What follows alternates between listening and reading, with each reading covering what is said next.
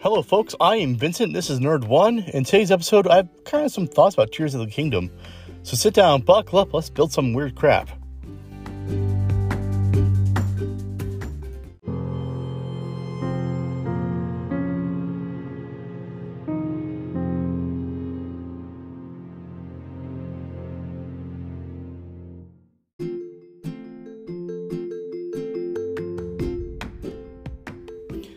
So, I've been playing Tears of the Kingdom pretty religiously for pretty much since it came out.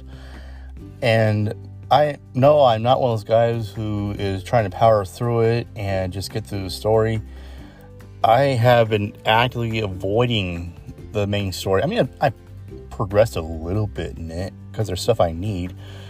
But I've been mostly like shrine hunting, weapon hunting, going through the caverns, just really everything but the main quest. I've done quite a few side quests.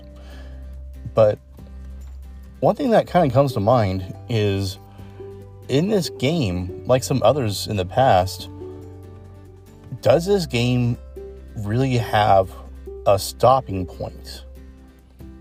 And now I'm not talking like, does the story end? Yes, the story will end. But with everything that you can do, everything you can build, the vast size of this map, 3 different levels of it, does it have a stopping point? Or is it one of those games of you can just keep going and going and going and going until either you get so sick of it you just stop, or until it gets phased out by Nintendo? Because I know one example of this that happened before was, my first real experience of this was the Elder Scrolls games, Oblivion to be exact, where it felt like there was so much you could do, so many places to go, things, things to do, that the game itself never really had to come to an end. Like, you could just stay there in that world at all times, hunting, battling, traveling, riding through the guilds and all that. And now with, Tears of the Kingdom, it seems like this might be something just like that. Where, right now, I haven't really checked how many hours I've played so far, but I'm still, I don't really have many, I don't have a complete set of uniforms yet. Like, I'm that new to this. And I even went on kind of little side binge of trying to get I forget the exact name of it, the glider suit. I still haven't gotten all of it. There's pieces of it's down in the depths where I'm not sure where to go to, but maybe I can Google that, maybe.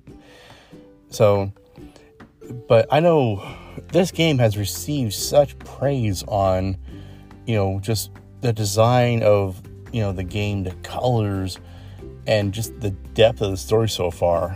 And, probably anyone who's played this game, or even like maybe searched it on, social media, YouTube, something like that, has seen some of the really out there, weird, and just crazy looking, constructions people have done.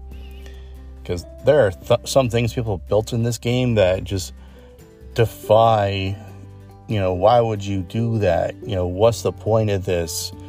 It looks so cool, but how long did it take you? Kind of feeling.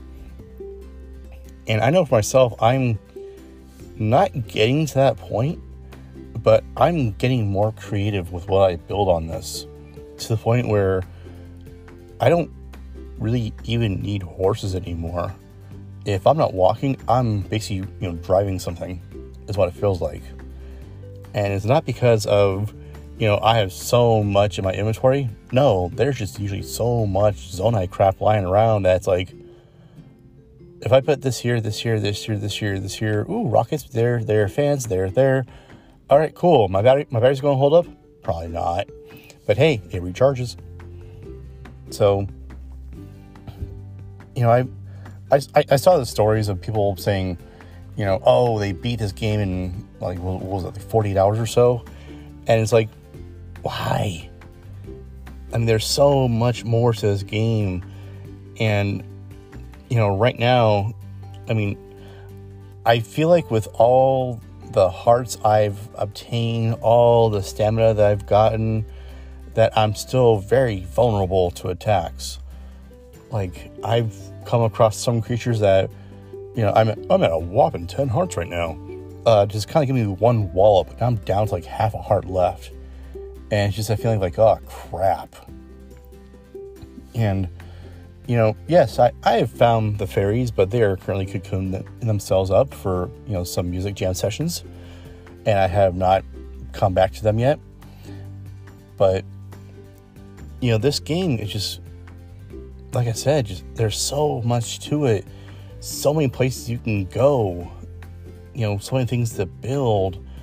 And, for myself, I've, over the years have played Breath of the Wild on and off so much that some of this game is just nostalgic to me. Because the map itself is very similar, if not exactly like it was from Breath of the Wild. But you're adding in, the map in the sky and the map in the underground. Or the caverns. But, yeah, really, this game, if you haven't got a chance to play it, do play it. It is worth your time. If you're a Zelda fan, or if you're just an open world fan, go try it. If you head down to your local Blockbuster and rent it, yeah. But if you see if you can get a demo or borrow from a friend, if they'll let you, or watch a friend, definitely check this game out, because I never thought I'd be hooked on a game so much, again. And lately it's just been so many good things coming out that it's mind-blowing, isn't it? But folks, that's all I got for this time. So once again, I am Vincent. This is Nerd1. Do come find us on social media. We're still doing Twitter, Nerd15. We are on Instagram, Nerd1Podcast.